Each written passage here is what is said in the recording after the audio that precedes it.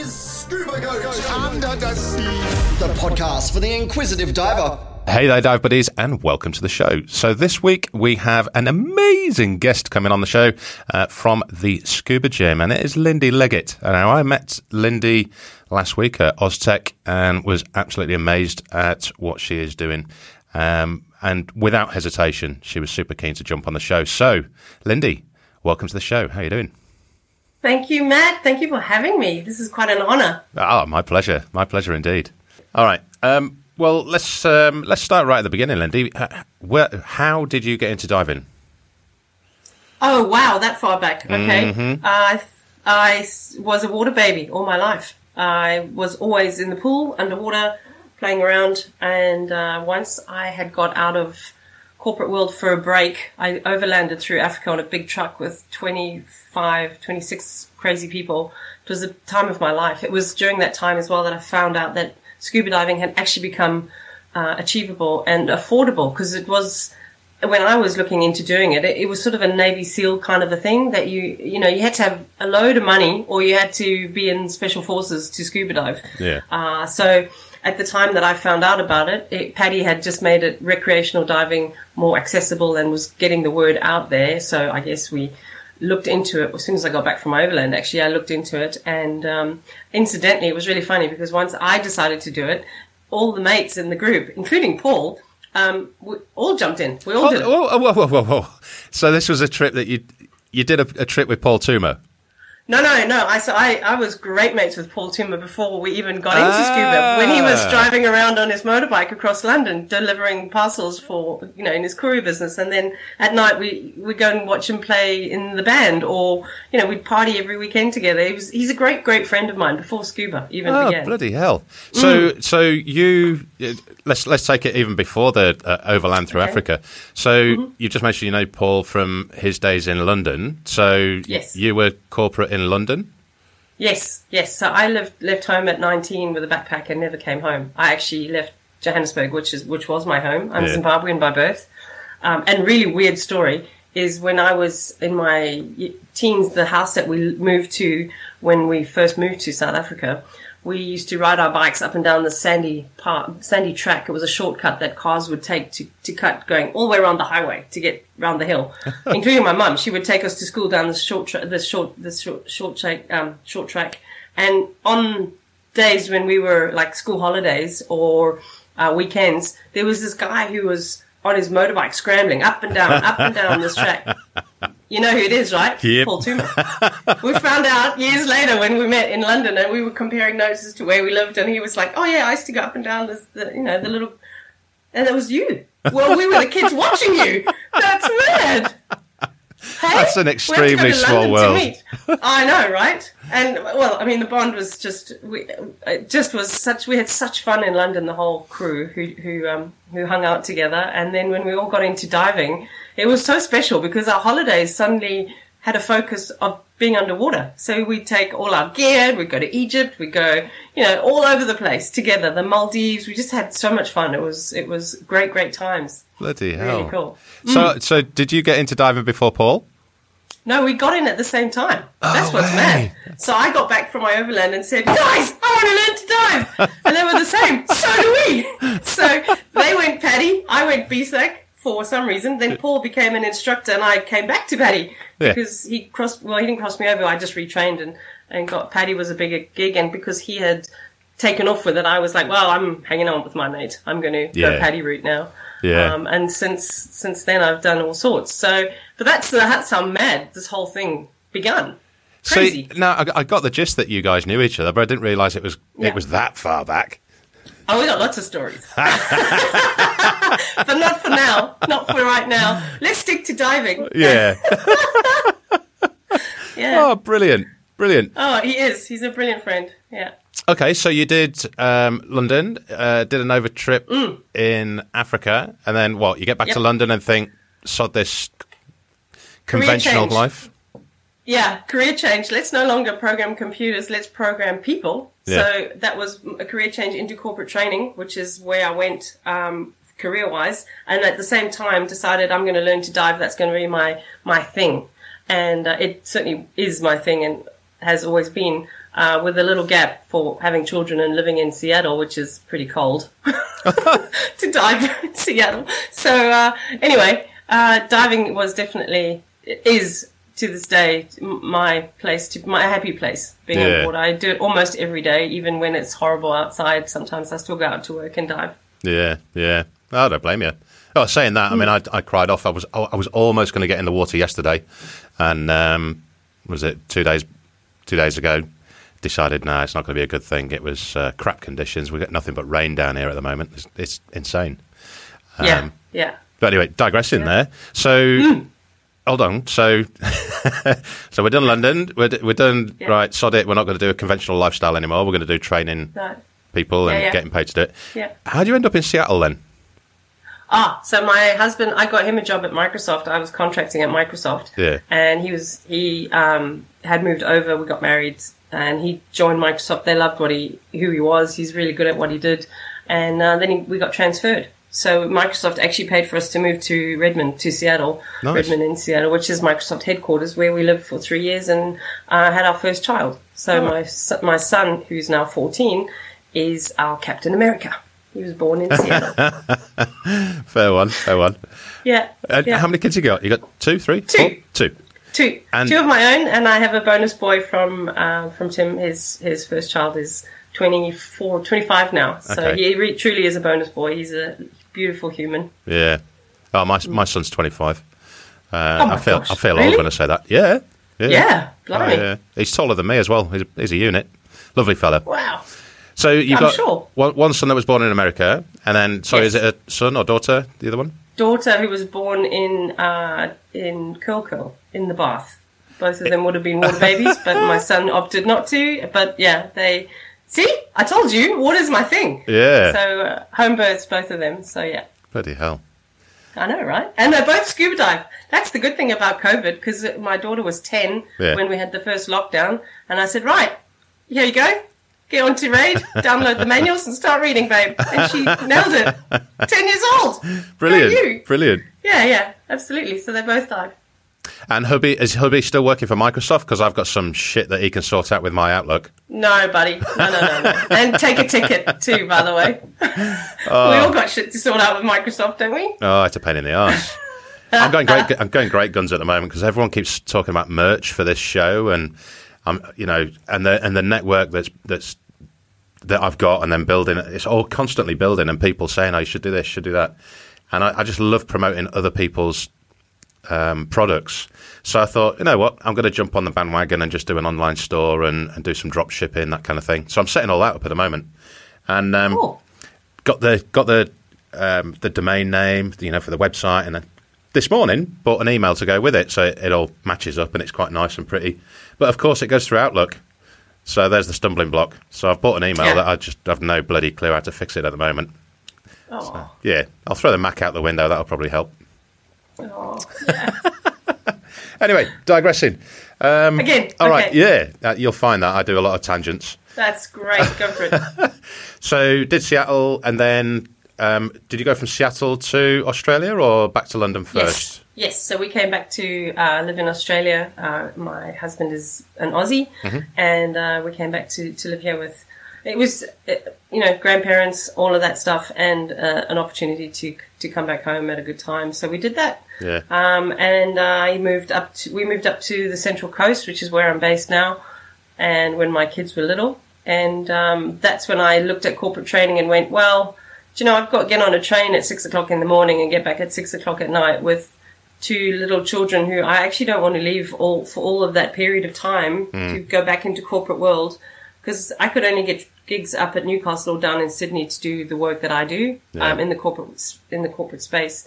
So we actually watched the HMS Adelaide be scuttled, and I had a little idea. Perhaps I should get back into diving. I was pretty qualified already. I think I'd made it to rescue diver. So I convinced my husband this would be a great opportunity for me to go into diving, and I walked into a couple of dive shops. One of the owners, a good salesman that he is, he gave me a whole lot of bumf about it all. And I said, if I become a dive master or instructor, would you have 3 or 4 days a week for me? And he said, oh, absolutely. So I did. And then once I qualified, I walked in, I went, right, what do you want me to do? And he looked at me. I said, well, I've qualified. Now you got to pay me.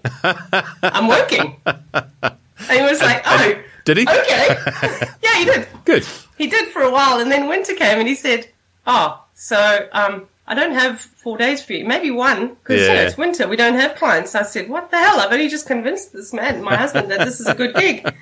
So I'll let you in on a little secret. I actually started a company called Hull of a Scrub, and I dive under boats to this day and clean them. Okay. Yeah, so Hull of a Scrub. You might want to edit that part out. Hull of a Scrub. Hull. Because I'm a hull of a scrubber. And I tell my clients that you can tell your wife you've got a scrubber now. A hull of a scrubber. Not just any old scrubber. They love it. They're mostly retired up here, so they love that. Yeah. Does it pay well? It does. It pays me to exercise pretty much every day that I'm not in the pool with my scuba gym clients. It's not something I'm going to continue forever, but it has certainly done us well. And it built itself up really from people around here just talk. So that's how that grew. That's why I'm in the water most days. Apart from today, it's filthy out there today and the wind is howling. So I just play it safe. But yeah, so just to cut to the chase, I was doing some corporate training. It was a 3-day intensive leadership program that I was teaching every 3 or 4 months, parts of it, as I became qualified as the only trainer in Australia to teach this particular program. The company is called Rapport Leadership. It was very intense training. In fact, it was the trainer that I loved how she trained. It was so impressive that I wanted to rise to the occasion and step up and push myself, and saw this as an opportunity because it was a well-paid gig, but it took a lot of learning. I mean, the script was 3 days long, essentially. I had to learn it by heart. Yeah. And not just a movie script that actors can learn, a couple of hours worth of lines. Oh, no. This was 3 days. Yeah. I can still tell you some of it off by heart. Anyway, as I was going through that, it wasn't happening quick enough. The training wasn't happening every month. It was happening every 3 or 4 months. It was just taking a long time to qualify. I was just about there, and the guy who I was working for suddenly said he's gone broke. Oh, shit. I'm like, you're kidding. Anyway, about 6 months before he came to me with that, I'd been putting it out there, as I do, put it out there to the universe. I need more. I've got to be doing more with my life. I can't be waiting every 3 or 4 months to get a training gig. This is not working for any of us. And there, lo and behold, up on social media, did I see the video that David put together of the scuba gym. And I can't tell you how many times I watched it. It was that many. And then I messaged him and I said, I love what you do. Can we do that in Australia? Or can we at least have a conversation? And he said, sure, thinking, she's a nutter. Someone weird in Australia wants to do this. And I rang him. At, I don't know, it was about 10 o'clock at night, Sydney time. And he answered the phone. It was a Sunday night, so it would have been Saturday morning for him. And he answered the phone, and I could hear him saying to his wife, Kim, it's Australia on the phone. He was so excited. And we bonded, and we called each other a lot and talked. And then he said, come over and I'll teach you what I do. Because I said, what medical qualification do I need to do what you do?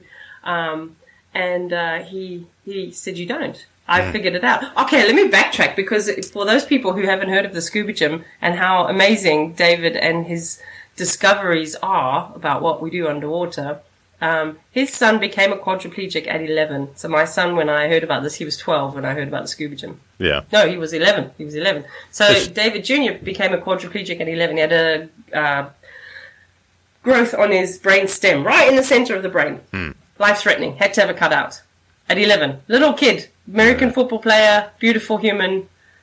Just came out of the operation a quad. Wow. That would just be devastating. You've got a child. That would just destroy any family. For sure. The Lawrence family, they rose up and they did everything in their power to rehabilitate him, to make him whole again, and nothing was working. And his dad knew about hyperbaric oxygen treatment, and we know that it's good for burn victims, and we know that professional sportswomen and men use it, but it's very, very, very expensive. We all know that as divers. In any country, it's very expensive. So David just thought outside of the box and decided, well, a pool is a hyperbaric environment, so why don't I just take him into the pool? So he did. Imagine that, at 11, going into a pool. This is like 12, 13 years ago. So it was fairly new, right, to take disabled people, or not really that new, but a quadriplegic who's a kid. Anyway, he took him in, he started exercising him, and he did a lot of work stimulating his nervous system. And lo and behold, David Jr. now walks. So from being labelled a quadriplegic, he walks, he Holy runs, shit. he drives a car. Really? Yeah, that's what I see in this video, and it reacted the same way. Holy shit, I want to do that. How do we do that? Yeah. Do I need medical training? Because if I do, I'm not very patient. I don't think I would last at university. Just not at all. Yeah. And David said, no, I figured it out. I learned and I can teach you. I said, okay, game on, let's do this. Yeah. Holy crap. So the thing about when you've been teaching a leadership program and you've been teaching people to step out of their comfort zone and to take action and to have courage and to have conviction, you then have to do it yourself. Yeah. Yeah, that's the scary bit. Not just the trainer, but actually do it in your own life. It was like, oh, my turn. Okay, here we go. So I did. So what was his name again? Sorry, the founder? David Lawrence. David. And when did David? What year did David set up? When did I? 2018, 2008, 2007, around about then. So he'd been going a good 10, 11 years or something like that before. Yes. Yeah. So he hasn't just helped his son; he's helped a lot of people. Yeah, because he came from an IT background as well, and he knew he couldn't go back to IT. He knew he had to do this for the rest of his life. Yeah. So the benefits have been he's found also. I mean, we haven't helped people to walk again. We've had stupid things like COVID happening, which have locked us out of the pool. But we've had amazing stuff happening in our scuba gym in a really relatively short space of time. That for me is profound, and it keeps me going every week back to do it. And, when you have those moments of, what the hell? I've only got one person because everyone else is cancelled because they're all sick or something's happened. You go, why am I doing this? Yeah. No, you're doing a fucking marvellous thing. You really are. Thank you, buddy. Yeah, I appreciate it. It's very exciting. A quadruple amputee who's been emailing me a few times, which would be hard. He's an amputee. How is he supposed to email me? Yeah. He sent me a message saying, I've just passed my dive medical. We better book a date. I'm like, oh, this is so exciting. I'm awesome. So excited. I know, right? You know what I didn't ask was, clearly you're buddies with Paul. Are you doing anything with Raid? Because they've jumped on board with depth therapy as well, haven't they? Yes. So Paul and I have to get together. So little inside secret, as I teach mostly Raid. Yeah. I do a little bit of NAUI, but I teach mostly Raid. I know I'm PADI and SSI instructor, but I actually don't continue my professional subscription to them. It costs a fortune if I had 4. And I actually prefer Raid to all of them, not because of Paul, although he has a lot of influence in my life, but because of the flexibility and the teaching around it. Yeah. There's some skills that they have updated, which make sense to me. And there's some that are flexible, which should be flexible. Whereas PADI is this, and this, and you tick boxes and away you go. And SSI is very much the same. NAUI is a very much more detailed, I found, course, which is good. But it's hard to get the detail on a 4-day course. Yeah. Even with regard to some of the Raid stuff, it's having the flexibility to be able to say, okay, we're going to come back and we're going to revisit that. The core skills. You're a great diver. Some of these other things that are extra, we're going to revisit in your next course. And I think that's a better approach as a trainer. Yeah. In terms of retention, people need to be able to retain the core stuff, not be overwhelmed with all of it. That's the thing. And I had a very similar discussion with Jeffrey Glenn, Chopper, when he was on the show a few months back. And he's an extremely good instructor, tech instructor. And the reason that he's good is that he's doing more or less exactly what you're doing. And as an instructor, you develop the skills, your own teaching skills, from those standards and experiences and requirements from the training agencies that you're affiliated to. You can find that little gem that's really good to use in PADI and SSI and NAUI and Raid. Yeah. And there might all be little different gems, but that makes a better instructor and a better course for your student. I got again, we're starting to backtrack a little bit here, but you were just mentioning about watching the videos and seeing progression with people, and that young lad that you've got up there, Zai, his video is amazing. It is, and Zai makes me cry when he came to us. He's moved into inland now, but when he would ring me up out of the blue and say, "Lindy, I can click my fingers." What do you mean? I can click my fingers. He got so excited, and I was just. Well, to those that's people, why I'm doing it. Yeah, just for those people who are listening, because they're not going to have a clue who Zai is. Do you mind giving us a bit of a background on his story? Sure. So Zai came to us. He was 11, so he was our youngest diver. So all of our clients we call divers because that's what they do. They dive. And Zai has hyptonia. So hyptonia, for those who don't know, is pretty unfair, really. I mean, all illnesses are, but this one is not very, very nice for a little fellow. His connective tissue isn't like ours. So when he runs, his arms are a bit floppy. When he plays, he's dislocated his knee and his shoulders that many times. He had 7 or 8 operations on his knee when he came to us. He had a whopping great scar that they keep opening up. And so his mum said, I just want to give it a go. I just want to see how it looks like this might be good for him. And I said, okay. Well, let's just point out that, you say about him dislocating his knee. That was simply by walking. The dislocations were occurring, wasn't they? Yeah, walking, playing with his mates in the school grounds. So he just can't play like a regular kid because he hurts himself. Yeah, yeah. And because of this connective tissue problem, that and the doctors said that if he doesn't get some kind of help, he's going to end up in a chair by the time he's 16. Yeah. Which isn't a very nice prognosis for someone who's only just really beginning life. Exactly. And becoming a teenager. So when he came to us, he came on the first week, and he took a while to get in, as most of them do. Our first session with any person is an hour and a half, just to settle them in, get them geared up, talk it all through, etc., and then get underwater and see how they present their diagnosis and see how they adapt and work with the exercises we get them to do. So he loved it afterwards. Yeah. He had an ice cream and he was just full of, what was really special is, as you know, about 90% of the population are terrified of going underwater. Yeah. So for somebody who's got a diagnosis that is not very nice, whether it's autism or hyptonia or MS or any of them, it's pretty incredible to go back into your world and say, I've been scuba diving. The lift for them is huge, just to be able to say that. His brother had never done it. His brother was much older than him, and he was like, hey, I've been scuba diving. Well, hey. and it's cool. It's so cool. And he loved it. And there was 2 weeks before he came back because he was coming during school. So he would come just before school, have a 9 o'clock appointment, and then he'd shoot off to school. And so there were 2 weeks, and then he came back, and then he went to his knee surgeon. So he only been to us for 2 sessions. And the knee surgeon looked at his knee and said, what have you been doing? And in the video, his mum explains. His mum says exactly what I'm going to tell you. She said, we've been to scuba therapy. And he said, well, what is that? And she explained, and he said, well, you've got to keep doing it because we're not going to do his knee operation. He had seen that much change, Matt, that much change in his knee, that he put off his surgery for a year and said, we'll wait a year and see what happens. That's amazing. It was amazing. It was amazing because then not only did his knee start healing itself, but then he rang up and he said that he could click his fingers, and then he told me that he could light one of those dreadful candles that you have to pull and click. Do you know what I mean? It's like, like the confuses most people. The 2-trigger lighter. Yeah. That's right. And he was so excited he could light the candle. Yeah. Wow. Yeah.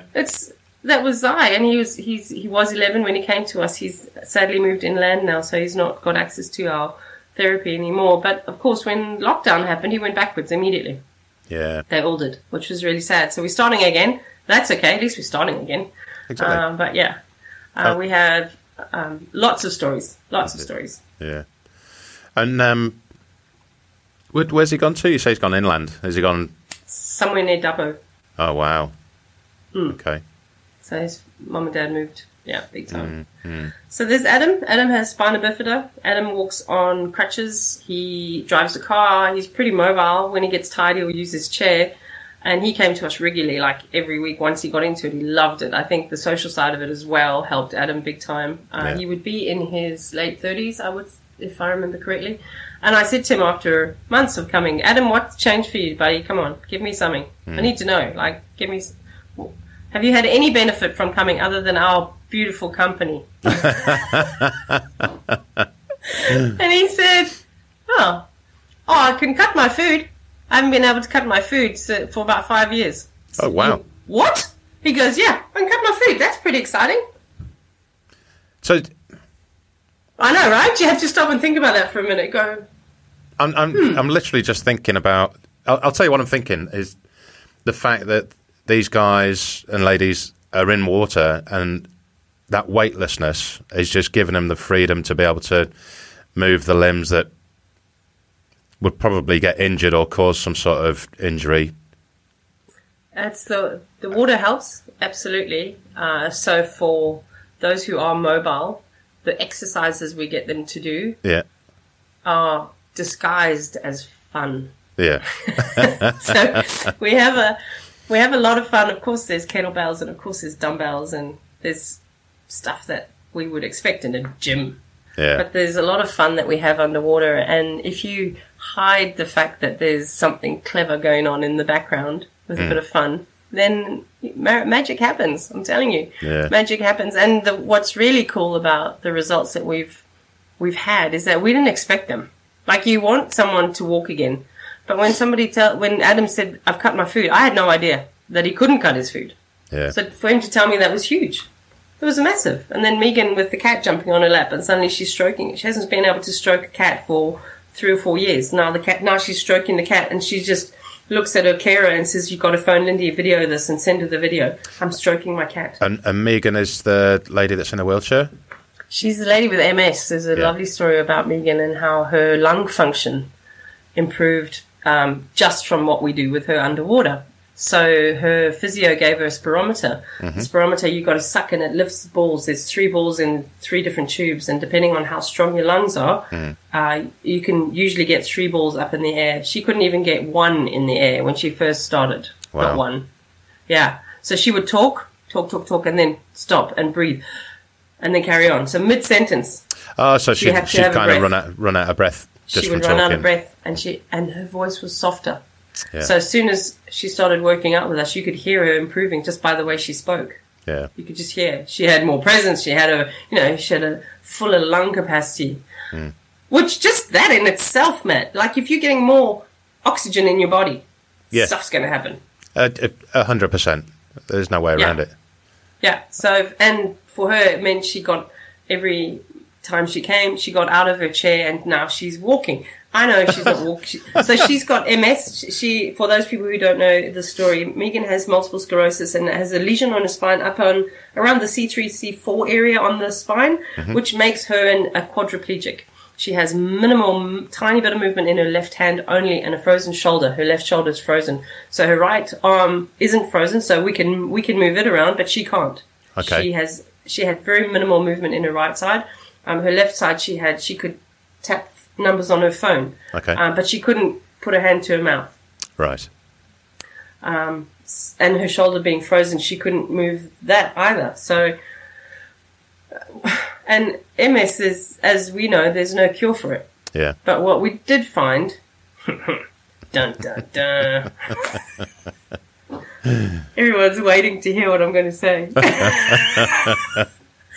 We got her to do a whole bunch of exercises, and so we walked her legs, we moved her underwater. So from sitting all day in a chair, from having 3 carers around her, 2 of whom had to hold her in place while they dressed her or got her sitting on her bed. They had to hold her to sit on her bed. Yeah. After working with us, she was holding herself up by herself. So that means her core had kicked in. Yeah. Right? So all of her core had now kicked in, and well, hello, that's massive in itself. Never mind the lung function that's now working as well. There were other things I'm not going to say, but one pretty cool thing was the cat. Yeah. The cat. So we got her to do press-ups. This took time, right? It's not overnight. We got her doing press-ups on kettlebells. So we have heavy kettlebells and we hold her feet, and she has to do the work with a little bit of help, but she does the work. And that combined with moving her hands up a hockey stick. Okay. because we play with the autistic people underwater with hockey sticks and all sorts of fun stuff. And so we use these props for everyone. And she was doing this really hard work to get it up. And I gave her a squishy, like those brain balls they squeeze. So, of course, it's squishy and they float. And I had her, just to work the dexterity in her hands and to get the muscles moving from one to the other, she was putting the ball from one hand into the other by herself. I'm standing behind a camera filming this. The video is on the our YouTube channel, so people can see it for themselves. Yep. She let go of the ball, and the ball rolled up her chest, and she automatically caught it. She's a quadriplegic, man. She's not supposed to be able to do that. Like, she's not. She's a quadriplegic. How is that? How did she catch the ball? One, she wasn't even looking. It was like a natural reaction that you or I would have done because we're able-bodied. It was just an instant grab. She did exactly that, which tells everyone, if you're paying attention, the nervous system is so complex. No one knows really what's going on in it. Yeah. And when her Professor Hurd, who is her neurologist, I actually met him through COVID. It's a weird story, but I actually met him, and I said to him after the appointment, my son happened to go and see him. He's it's a funny story, so I'll tell you. Lockdown did my son's knee in. He sat playing Xbox weird on his chair for so long that he got drop foot at 12 or 13. 13-year-olds are not supposed to have drop foot. That's like an old person's gig. What the hell is drop foot? So he could, when he walked, he couldn't lift his foot up. So it was his left foot. So he could move it left, right, down, but he couldn't lift it up. So he would drag it. Huh? I'm going, okay. What the hell is wrong with you? Why aren't you lifting it up? So all sorts of people went to see all sorts of x-rays. Eventually we get in to see Professor Hurd, who's a neurologist, and he jabs him in the knee and goes, yep, you got drop foot. Yeah. It'll come back now. Don't worry. We've got to just exercise. And then funny, at the end of the appointment, I said, Professor Hurd, I'm Lindy. I'm from the scuba gym. Your clients are my clients. We've got a few in common. And he looked at me. Of course, it was the days when we had to wear masks. And he kind of went, whatever you're doing, keep doing it because it's working. This is the professor of neurology telling me that. Thanks. Did everyone hear that? So why isn't there so many other places that are doing this as well then? Good question. You know, it's out of the box, Matt. It is out of the box, but surely they've been using, aquatic kind of therapy. Well, what David did was say, okay, let's just use the gear. Yeah. So so people ask, it's diving. Surely I need a medical. Oh, absolutely you do. Of course you need a medical. You're coming into the pool. If you're having seizures, we absolutely need to know that before we let you in the pool. Yeah. And you'll have to have a doctor sign you off too, just by the way. So not everyone will need a doctor to sign them off. We have a dive medical that is all approved. We have our own dive doctor who is based in Erina. And if I need to refer anyone on or if I need to ask him questions, he has said to me, call me, email me, ask anything. That's how cool this guy is. He's a wonderful man. And so if I need help, he's amazing guy, specifically trained dive doctor. Some people will go off and see their own doctors and get signed off. So there is a dive medical. Where was I going with this? Can't remember what we were talking about. Why other that's right. entities aren't doing this? So because it's using scuba gear. Yeah. So aqua aerobics as opposed, It's hydrotherapy on steroids, as one of my physio team members said to me once. This is hydrotherapy on steroids. Yeah. And because it's combining two things, one, scuba gear, so that we don't teach them to dive, we give them the rundown. Yeah. We give them we have the conversation about, so you can't move your arms, so we get to watch you and we get to dive for you, so we get to do a few signals. If you want to go up, you move your eyes up or your head. Yeah. So communication is very limited, as you know. Mm-hmm. It's even worse when you've got people who can't give you hand signals. Yeah. Go on.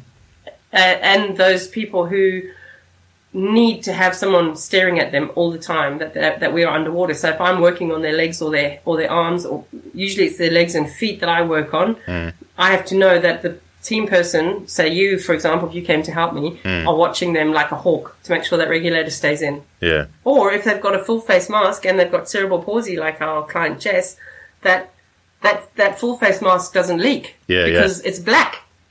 So she can't signal to us other than look up. Yeah. I want to go up, and then we've got to rip that thing off real quick if it is leaking. Now, that's never happened. Touch wood, it never does. But these are all things we've got to consider. Yeah. And that's why it could be one of the reasons why people haven't done it before. They haven't put 2 and 2 together, like David did. Hang on, hyperbaric. Let's chuck him in the water, and then let's combine a few things. Let's stimulate the nerves. Let's exercise them. So I have come back from an accelerated learning background as well. Personal development for me was always a big thing in my life. I always asked big questions of the world. And one of the gigs that I did was working overseas in the UK when I lived there. I taught kids accelerated learning skills. So it's not teaching them as in school, but although we went into schools, we would teach them a program in schools that taught them about their brain and how the left and the right side talks to each other. And some of those techniques I use underwater. Okay. Because why not? Especially with the cognitive people. Yeah. So like juggling. It's so cool to juggle underwater because the balls take so long to come down. You can really get it. Yeah. Even the game of noughts and crosses on a slate. Yeah. That's not even accelerated learning, but it's still fun to play with some of our autism clients because they love it. Yeah. That's like deco It's just stuff. peaceful. Yeah. Yeah, exactly. What you do on deco. Yeah. So just going back to the medical side of things,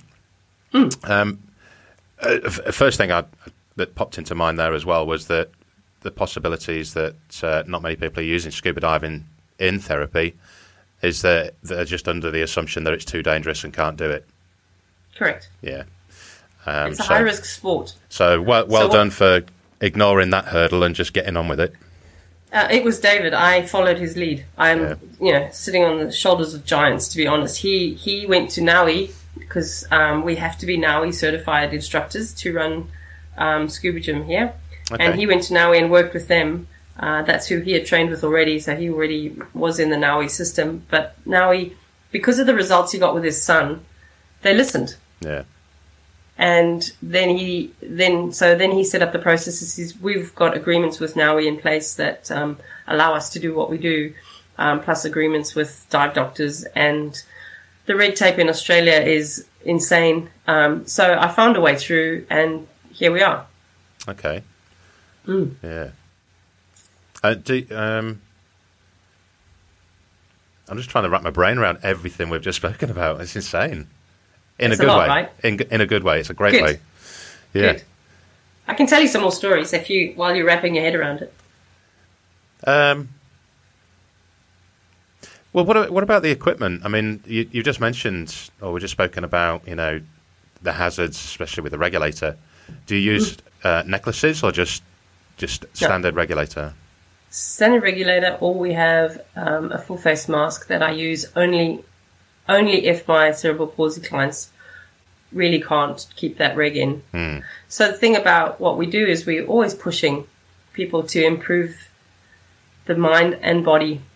And if you get your mind on board, the body will come along to the party, as we've seen so many times. And dare I bring the idea of walking on fire as an example. You convince your mind you're not going to burn your feet, and you won't. I know because I've done it several times. Yeah. So if you get people underwater to believe that they can put their hands flat when they are like this, they will eventually. Yeah. And that's what we've found by just keep constantly pushing them. So the full face mask is great for those who are new, who need to use it, but we really want to get them on a regulator because then we get them using their jaw and biting and not going back to the old ways. Yeah, yeah. So do you get... Do physios and stuff like that refer their clients to you, or is they it do? People? Okay, they do. We have had interest from physios. We have had a gentleman who came to help us. So I mentioned our team are incredible. I couldn't do what I do without the help of the volunteers, who are all qualified divers who come to help. And if they're not qualified, they are on deck and they are first aid trained. So we have. So that in itself is pretty special, to have physios come and say, I'm a diver and I'd love to help. And then to go, oh, wow. Okay. Yeah, there's plenty to do here. One of the friends who's a physio she qualified in Holland. Her qualification, because this is Australia, Sorry, you can cut that out.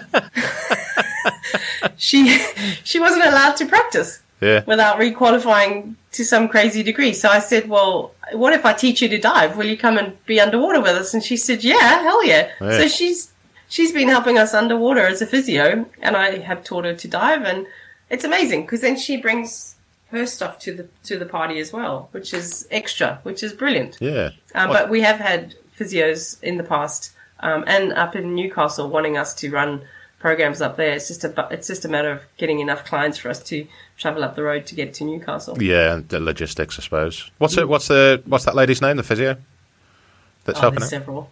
Okay. Here from Holland is Mika. Mika helps. Yeah, shout out to Mika. Yeah, big time. Wow. So you set up in 2019, 2018? We started in April 2019, actually in the pool. So I went over to the US as it turned out. I had one last trip out there, and with the leadership training, and I tagged time on the end to go and see David and his family, meet Junior, and meet the Naui team, meet all the people, just be in the water, be in the scuba gym in energy, and absorb as much as I could while I was there. And it was amazing. It was a great, great time. It was fabulous to be able to give all of the family a big hug and thank Junior for taking one huge hit for the team, because because of what he's happened to him, he's changed the lives of everyone through his mum and dad's work. So it's incredible. Yeah. There's so many people who've benefited from this, and will continue to, because of people like me, crazy to go out and continue this stuff. That's good. Yeah. It is. Yeah. There's one thing that we haven't pointed out yet as well, is that we tried to get this recording done and aired for Monday just gone, but because it was Mental Health Awareness Day, but the mental health of your clients, divers, buddies must be remarkable. It is. And just on that note, we've actually just used this last lockdown time to put together a Scuba Warrior program. So that is specifically for people with anxiety or post-traumatic stress. And it's not a disorder. It's just post-traumatic stress. It's a different approach to dealing with it that we've taken on. And it's because I know people with post-traumatic stress. I have experienced being a child of a veteran. My dad never came home with PTSD, but my uncle did. And it was in my face until I understood really what was going on. And that was only not that long ago. I was like, wow, no wonder poor Uncle Raoul was grumpy when we were kids. And we never move anything out of place because he would lose it. And now I know why. He's had nightmares every night. He was ambushed. So my uncle was ambushed. I don't know if I told you the story at Aztec. No. And his jaw was almost entirely blown off. So Zimbabwean, it was through the Zimbabwe War. My dad served as a military policeman, and my uncle served as well in a different area. And Uncle Raoul's jaw was almost blown off. His voice box was shattered. The doctor said he would never speak again. He said, he's written up a story about it, and he said in his story that he was holding his jaw in place as they were putting him on a stretcher and loading him into a helicopter, and he was saying prayers. Jesus. He had nothing left. That's holding his jaw in place, covered in blood. Yeah. Throat. Oh, God. I remember seeing him. He had, that in like Platoon and those sorts of movies where they've just got a hole here and around their throat for the voice box, and everything else is bandaged up, or the whole throat is bandaged up. Yeah. And he couldn't speak. He was writing in hospital. I remember seeing him, and he was writing. And my two cousins, his two boys, gosh, they were young when that happened. That was in 1977, on the 23rd of November, 1977. That's when that happened. And sadly, the reason I tell you this story is because trauma doesn't just affect the person who it has happened to. It affects the whole family. Yeah. And people don't understand that. A lot of people don't know, especially Australians, because they've never had a war on their own land. They've always gone off to war to other countries. We've never had one here. So it's not in their face enough to understand how our veterans and these people who serve suffer and struggle, and how it affects their whole tribe, their group, their family. The ripple in the pond is amazing. To prove that, my uncle's, as I said, his ambush happened, his accident, they call it, happened on the 23rd of November, 1977. Fast forward 15 years to the exact day. His oldest son, Lee, had a horrific car crash and died on the exact day of Uncle Raoul's accident. Yeah. There's 365 days in the year. How is it possible? Yeah. Come on. The whole family was traumatized by that one day because of what happened to Raoul. So it doesn't end there. His youngest son, Trevor, my youngest cousin, he had a horrific motorbike accident last year on the 24th of November, the day after. Yeah. He's still alive, thank God, but he broke his back. Jesus. So come on, like, that's crazy. That's a really shit week. Well, a shit 2 days for everybody in the family every year then. Everyone. And can you imagine how Raoul and his wife Kay, my aunt, felt when Trevor had his accident? Like, holy, this is second son now, day after. This is ridiculous. So we are so grateful Trevor's still with us, and able to walk. He's walking again. His knee was shattered, and he damaged his back. So horrible. And so trauma affects the whole family. Yeah. I get that. Totally do. Understand why Raoul was grumpy when we were kids, and perhaps why their relationship with his sons wasn't crash hot. Because, my God, it was never treated in those days. It was called shell shock, and you just get on with it. You'll be right, mate. Yeah. No. Yeah.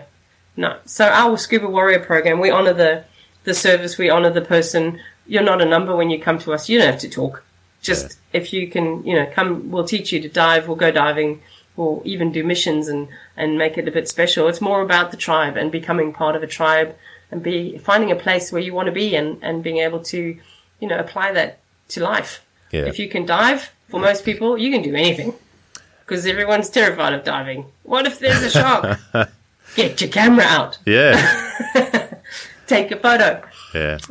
I think you hit the nail on the head there as well, particularly when it comes to PTSD and military personnel. I mean, I've got 17 years service in the UK forces, and thank you for your service. It's all right. It was great fun. But the thing that you miss when you leave is the camaraderie. You always keep in touch with the people that you were close to in the military, but that actual feeling of being part of a community isn't really the same in anything else you ever do in life. Yeah. And the closest thing I've found to it is scuba diving. Yeah. And not that we can compare what you went through, but I would say the same applied when I overlanded. The group of friends, no one actually could understand, and still don't, because it was a bit vague sometimes, some of the stories that we tell from our overland. Anyway, but yeah, that camaraderie. I mean, the friends that I have from that trip are just, they will be with me forever. Those sorts of people, I don't have to see them. I haven't seen some of them for 20 years, but I can pick up the phone and they're there. Yeah. Just that's pretty special in life to have that sort of a connection with a group or, a few people. So if we can create an environment where people can come, and it's not about, I don't sell gear. I'm not here to make pots of cash off you. I want us to do stuff that pays it forward, that we can, help out other people. And if you come, you can become a volunteer at the scuba gym and help disabled people, because I promise you, it's not just the clients who are disabled who get something out of coming to scuba gym. One of my volunteers is a very, very bright bunny. He's an engineer, and he said to me not long ago, can't tell you how scary this was. I said, what do you mean? You're a qualified diver. You've dived all over the world doing all sorts of crazy shit, and you're telling me this is, he says, I'm not good with people. It's really confronting to having to lift people onto a hoist and be almost in their faces, but it's amazing to be here and be a part of it. Yeah. So he got something quite special that I hadn't even really considered. Not that I expect everyone to be weird and crazy, a little bit like me, but just, if you're a diver, there's something about your outlook on life and being able to step out of your comfort zone, because we all do it. That's what diving is for a lot of people. It's just going into a whole different comfort zone, one that is particularly scary for others, but for us, so technical diving for me, there was a time where I did that. I would love to do cave diving, but it's not right up on my list of things to do. There's other places. I would love to go up and see up to the Barrier Reef with you guys in November and see the coral spawning. That for me is just magical. Yeah. And that's the diving I love, is the magic side of it all. And I'm sure there's magic down at 100 meters. I'm sure Paul will tell me there is. I'm just not in a hurry at the moment to go down and see it. Yeah. No, I hear you. Yeah. I hear you. Yeah. And I suppose, your focus isn't really on the individuals that are there and volunteering and, just picking up on what you said there about not recognising the benefits that they got. Because you're trying to do everything for that individual that's come for the help. So you don't necessarily see what's going on outside of that environment either, do you? No, and one of my team, another team member messaged me and said, "Hi, I'm local. I actually have post-traumatic stress, but I'm actually a dive instructor, and I just want to get back in the water because of the PTSD. Is it okay if I come and dive with you at the pool when you're doing?" And I'm like, "Yeah, mate. Are you kidding? Absolutely. Pull in. What do you need? To have it." It just ticked a lot of boxes, and he's become a really good friend. Great. It's just amazing. So, he loved it because their focus is not on them. You're diving for other people, and you're watching and you're giving, and there's a synergy and an energy that I can't explain until you've been underwater with these people and got involved. Yeah. And I think I'm going to not go unicorns and fairies just yet, but that's the holistic view that I wish that more people understood and bought into, because it's so powerful to be a part of that journey of helping somebody to heal and to rehabilitate, or to learn our high five scuba dive high five that we've got some of our autistic clients. They just absolutely love it, and just to see the joy that's what it's about for me. I'm going to start crying soon. That's all right. I think it it refocuses as well. I mean, you like you say, not doing the unicorns and fairies, but you look at everyday life now, especially, in the cities, Sydney, Newcastle, everyone's running around, everyone's busy. The focus is on the phone or the computer or work and the stresses and that continual grind. And just getting into the pool and helping someone who is effectively helpless and seeing a huge benefit is in itself a huge benefit to the people that are actually experiencing it away from the environment of what we're doing now, looking through TV screens all the time. Oh, 100%. And that's the magic that we find out. I mean, just having people with anxiety who come and learn to dive, push themselves, sat underwater blowing bubbles just to calm down. And now, dear friends who are there in a heartbeat, who want to help. Yeah. It's just an amazing transformation to watch. And actually, I find it a bit of an honor to be in that position, to be able to witness change in people, whether it's very physical, whether it's, more cognitive, mental stuff, or being able to help. I'm not sure if you saw the video that we put together of the cleanup we did not long ago. And my beautiful friend Sylvie, who does a lot of our videos, she's an amazing friend, an amazing asset to the Scuba Gym team, because she's a professional cinematographer and her work is outstanding.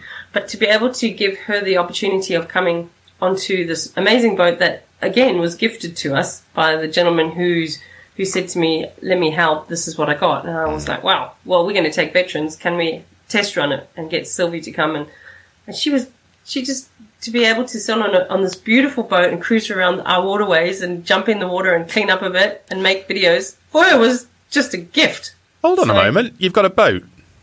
No, it's not ours. Oh. It was gifted. It was actually, it's a gentleman. Dude, if I had a boat. I was going to say. Come on. He's actually one of my boat clients, and he said to me, do I know any free divers? I was sitting on the marina getting ready to head off home, and I said, why do you want free divers? And he said, I've got this boat, I really want to use it, I want to take free divers out. I said, what about scuba divers? Hello, I'm in my wetsuit, hello. And he said, and so I explained about actually, if you are willing to let us use your boat and you drive us places, I have my Scuba Warrior program, which this could be a fantastic synergy of services. We'll take the veterans, they'll have a fabulous day on your boat, we'll go diving, we'll clean up the ocean, or we'll, go look for starfishes, or go and find what our marine biologist friends want us to find because they're professors at the university and they're looking for particular seahorses. We'll go find them, whatever it takes, just to keep the focus and the missions out there for our scuba warriors, but also to pay it forward to make sure that we are contributing to a bigger picture. That's what it's about. And David said, yeah, let's do it. Let's take my boat. That's awesome. Oh, amazing to be, it's just when you're gifted stuff like that, it's pretty special. Yeah. How big is the boat? How many people can he take? With gear, it's a bit of a cruise boat, so it's a beautiful boat, boat. We had 2 divers, 2 camera people, and him, so there were 6 of us. Okay. And I would say we could probably fit another 2 more divers. I would say 4 divers with tanks and all the gear would probably be enough for the back of his boat to handle. Yeah, yeah. I can't imagine 6 veterans on the back of a boat having had a few good dives and then beers. Good dives. Yeah. Sorry, dives first before the beers. Hell yeah. For everyone listening, I'm sorry, I did it the wrong way around. Oh dear. It just be life-changing, which is really what it's about for me. Yeah. To be able to have, to provide an opportunity to help people change their lives, that's pretty cool. So how many veterans have you got? Roughly? We've got a handful at the moment, literally a handful. We're just about to run our next Warrior program. Unfortunately, we haven't had great weather, as you well know, which really puts a damper on the diving industry and has done for the last couple of years. But this last year has been horrendous for diving. Last year was fabulous. We had the best August. In fact, we were grateful for lockdown because we got to do recreational diving without taking students anyway. It was great. And what we saw was unreal. Just up here at the Haven in Terrigal was unreal. But this year has been absolutely miserable. We haven't really had the same. Having said that, we did see 6 grey nurses, just amazing. On our first pilot course was the Scuba Warrior pilot course we had. We don't get to see grey nurses, maybe once a year if we're lucky at the Haven. We had 6 of them cruising around us for 4 open water dives. Nice. It was unreal. And we had mum and son and dad and son and a couple other veterans on it. And it was very special for them because they're with their child, and the child would be, early 20s, so I'm not talking a kid. But just to have that bond and have that time, the magic time together of seeing sharks and beautiful sharks and being in this very special place was amazing. So it was really good bonding for everyone, particularly those veterans who had signed up with their kids. Yeah, yeah. Now, I wanted to also expand on, we had a very brief chat about the veterans last week. Yes. And you asked me about doing trips, expeditions. Yes. Not just our veterans, please, Matt, if we could do. So for me, the bigger picture is to get Scuba Gym running across Australia. I think that the disability sector could do with a scuba gym in all big cities up and running. That would be awesome. But then we don't just want to keep people coming to therapy. We want to help those people who are taking the plunge and learning to dive to actually go and travel. And when you said to me you run a scuba travel business, I just got very excited and said, what about disabilities? And can't we put trips together? So we're very good friends with Wheelie Campers. So they are based up in Queensland, and they have great big camper vans that are specifically decked out for disabled people. So they can get their chairs in, they can go, cruising around Australia in a camper, which is fabulous. And if we could do the same sort of thing with scuba, I'm not suggesting we get a camper, but I'm thinking, if we had dive trips that we could take people to see some amazing stuff where we know that at the other end we've got a boat that we can use that can take a wheelchair, because not all boats can. And it's very tricky to find, sometimes it's tricky to find boats or people or outfits or people out there who are willing to allow us to come on board and with a wheelchair or with an amputee or, somebody with something like that. So that would be cool if we could work towards a trip like that. That would be awesome. I've got a little plan in mind already. Okay. Not to go anywhere, but to help our autistic clients who are not qualified to dive, but they are my clients, and we have worked with them for months and months. I have a connection at I don't know if I should tell you this, actually, because this is a bit special. Might have to chop this piece out. All right. Well, you can tell me. Or you can choose to put it in. I'll tell you. I have bonded with the Sydney Aquarium, and my plan is to get them to, when they open up their tank dives again, is to be allowed with those of the few that I would recommend of my autistic clients to do a tank dive, so they get to experience what it's like to dive with sharks. Okay. In Sydney Aquarium. All right. And the problem with that is you have to be a qualified diver, and there's a few bit of red tape to cut through, but we're on our way, put it that way, and they haven't opened them up just yet. So, hey, couldn't you have a look at the IOS scheme or system for training? Is there a way of manipulating that so that you can qualify people? I love manipulating. Let's do it. Yeah. Could you manipulate the training so that you're qualifying disabled people as a diver?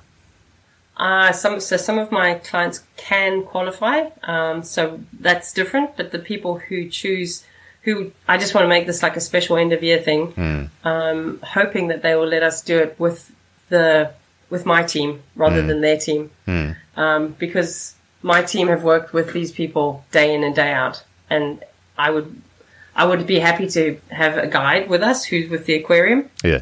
But if we could lead it, so to speak, or run it. Yeah.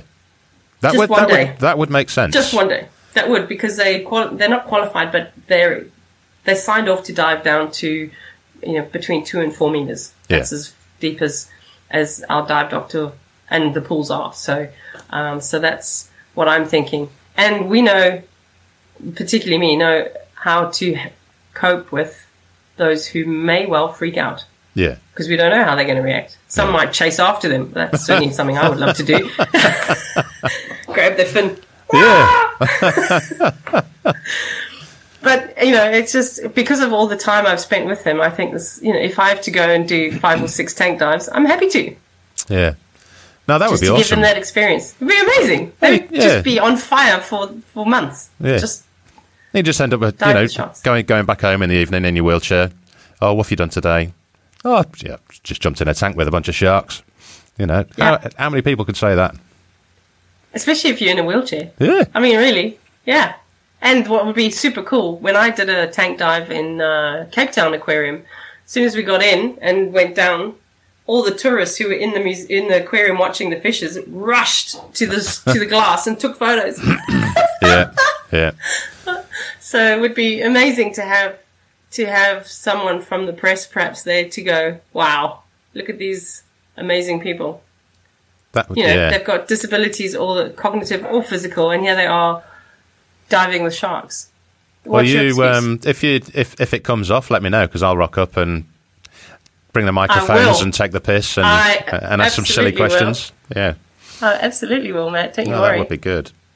Yeah, maybe you'll come in with us. Oh, you never know. I don't know.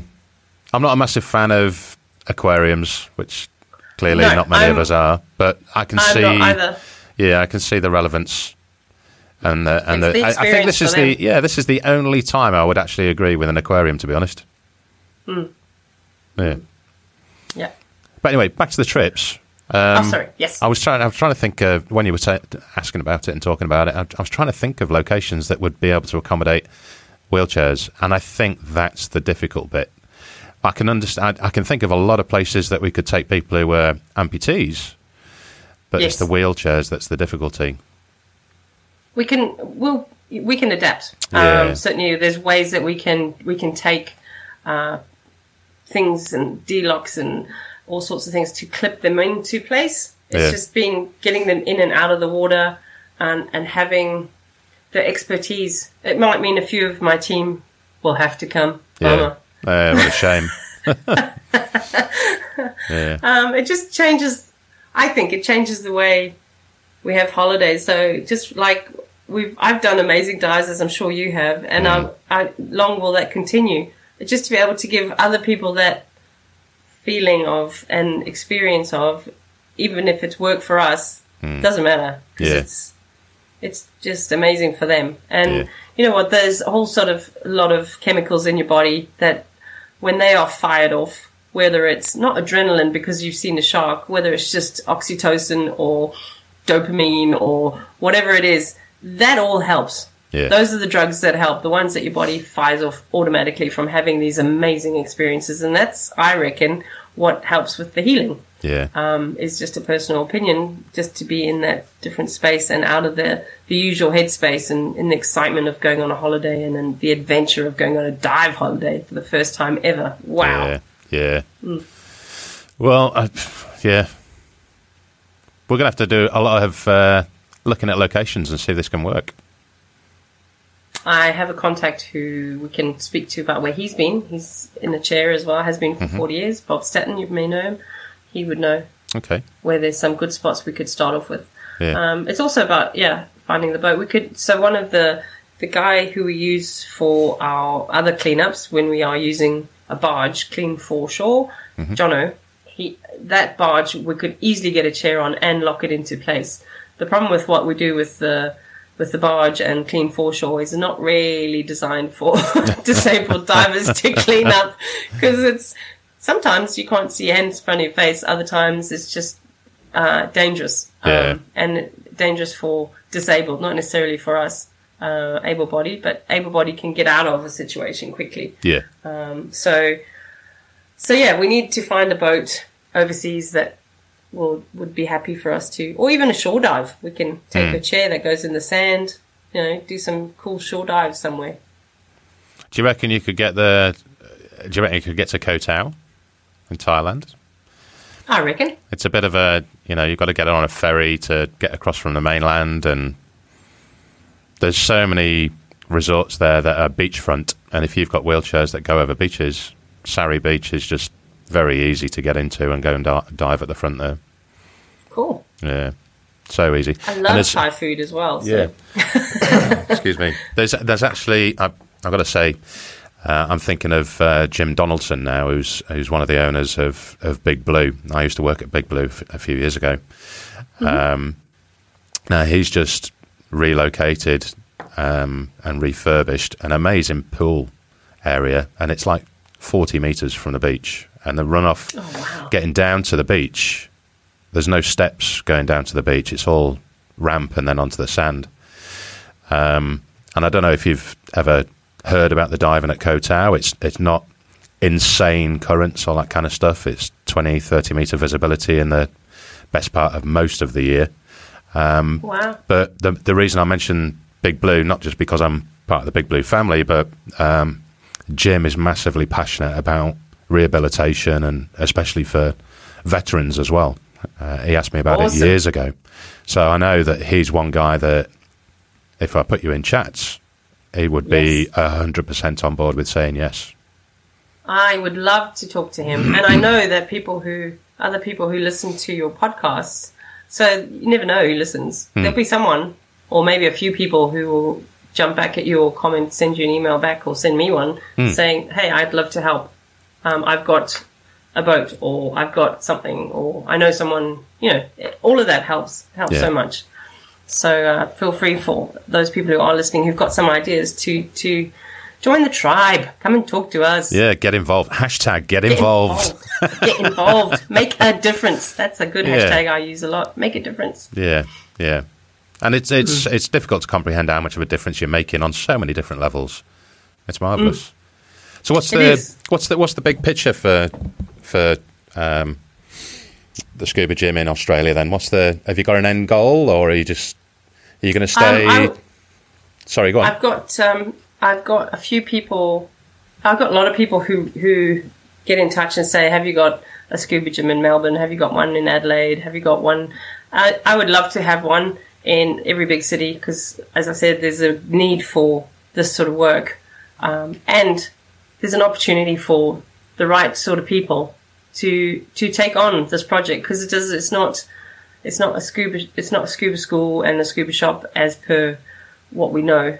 It's a very different mentality and a different type of qualification, if that's the right word, that we would be looking for Not to say that you haven't got your own stuff to bring in and help with the scuba gym. There's definitely that as well. So the 3 programs we run are therapy, scuba camps, and also the Scuba Warrior program. Scuba Warrior program we could certainly share across Australia with a bit of work to help people understand what's involved in that. Again, it's not about selling our veterans gear, because that's one of the problems I find with the whole scuba industry is you get on a cheap course, costs $150 and you get qualified, and then the way to make the money is to pack people on and sell them gear. Yeah. That's not how it works. Yeah. It's a we know dog shit model, quite frankly. It's a terrible model. Yeah. It's horrible. So that's not the sort of people I would like to have involved in what we do. It's a different type of person and bigger picture, more understands and sees the holistic side of life that we do. Yeah. And wants to bring their own magic to that as well would be super cool. And there's a couple of people I know already who have reached out, and it's just a matter of time before we can set up scuba gyms across Australia. It is going to happen. We are also working on a very special pool, because we don't have a very special pool up here on the coast, which we need.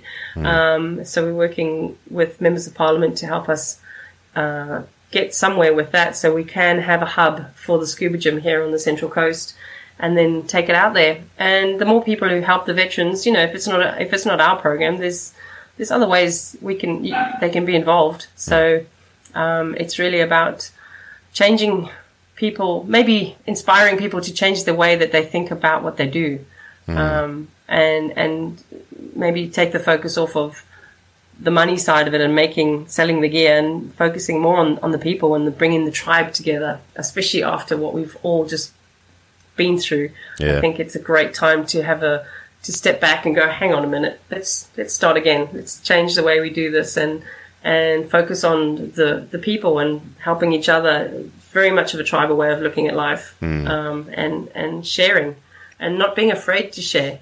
That's really important, as I've found in what we do. And the more that you give, the more you get. I swear to God, there's so many examples. I get given stuff all the time, not just secondhand wetsuits from veterans and old masks that are really should be in a museum. I just love it when they send me this stuff. It's amazing. But the boat, David lets me use his boat. He drives it, I don't. But it doesn't cost me anything. It's just such an amazing human, just being able to do that. And more people send me wetsuits, brand new ones. I got 9 the other day. Wow. Where have they come from? I know, right? From TWS Hire. My friends they've become friends because they heard about what I do, and he is a professional water skier, the guy who runs the company. And he said to me, how can I help? And I said, well, really? And he goes, yeah, I'm connected to wetsuit manufacturers because of the work I do. Would that help? And I said, hell yeah. So Trojan Skis, Dive, and something else, they got us the suits, but it was paid for by TWS Hire. And they arrived on my doorstep the other day. 9 beautiful suits. Awesome. Lovely stuff. So, and David was incredibly generous to begin with. So he set the model, and he flew out at his own expense to train me up. Yeah. So what an amazing man. What about? I'm just thinking because it's. I think it's something that the majority of people that are listening to this podcast would want to do. My only fear would be how do you if I was to start up a scuba gym in Sydney. How would I be able to support my finances doing the scuba gym? Is there any kind of support coming from the government because of what you're doing? So if somebody wanted to start a scuba gym, they would have to come to me because I have the license for Australia. So we would work together to ensure the success of their scuba gym and how we get funded. So we are a not-for-profit now. Yep. Which is exciting. This is our first year of being a not-for-profit, and we have now got more access to grants. It doesn't mean to say we're going to get them, but because we're a not-for-profit, it means that we've got more chance of getting them than we were as a for-profit company.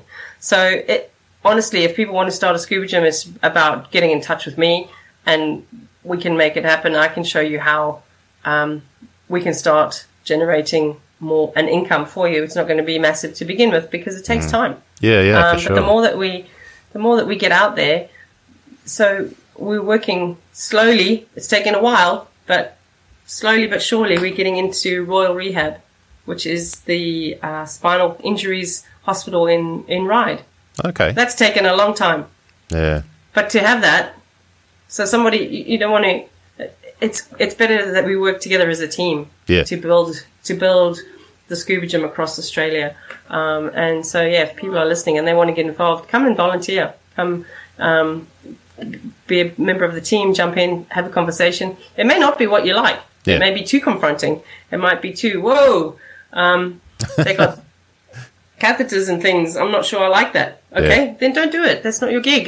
You're not in any trouble. But then we have people who find out what we do, and just one gentleman has just retired. He's never going to dive again. He just brought me all his gear.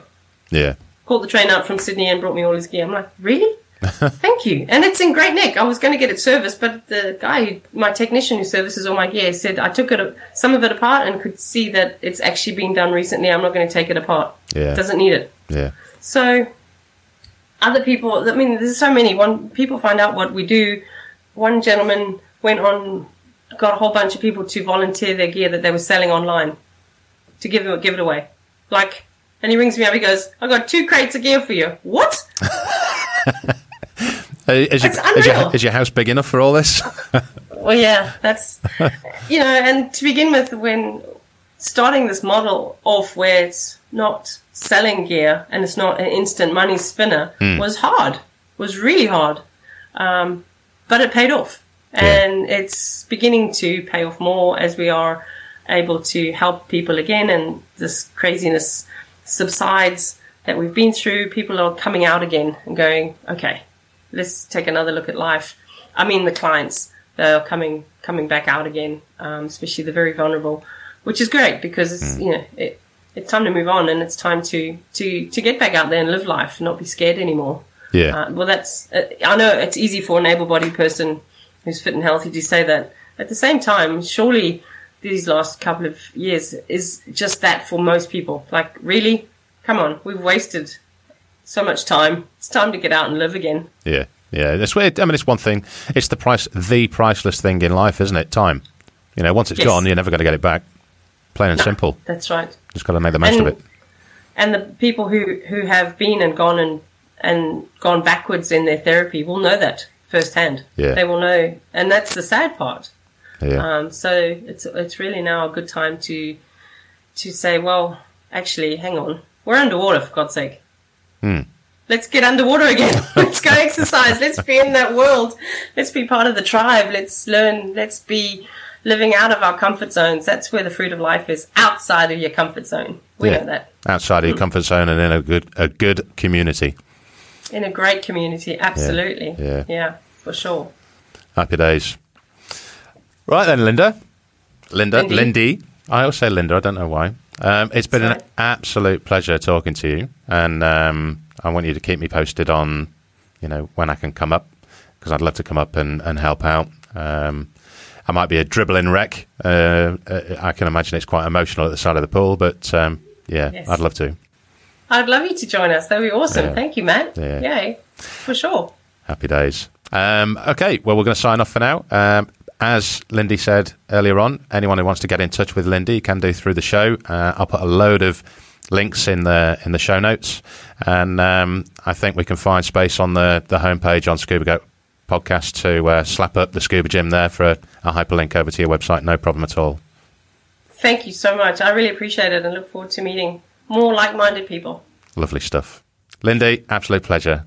I'll speak to you soon. Thanks, buddy. Bye Speak for to you now, soon. everybody. Bye. This is Scuba Goat Under the sea. the podcast for the inquisitive diver.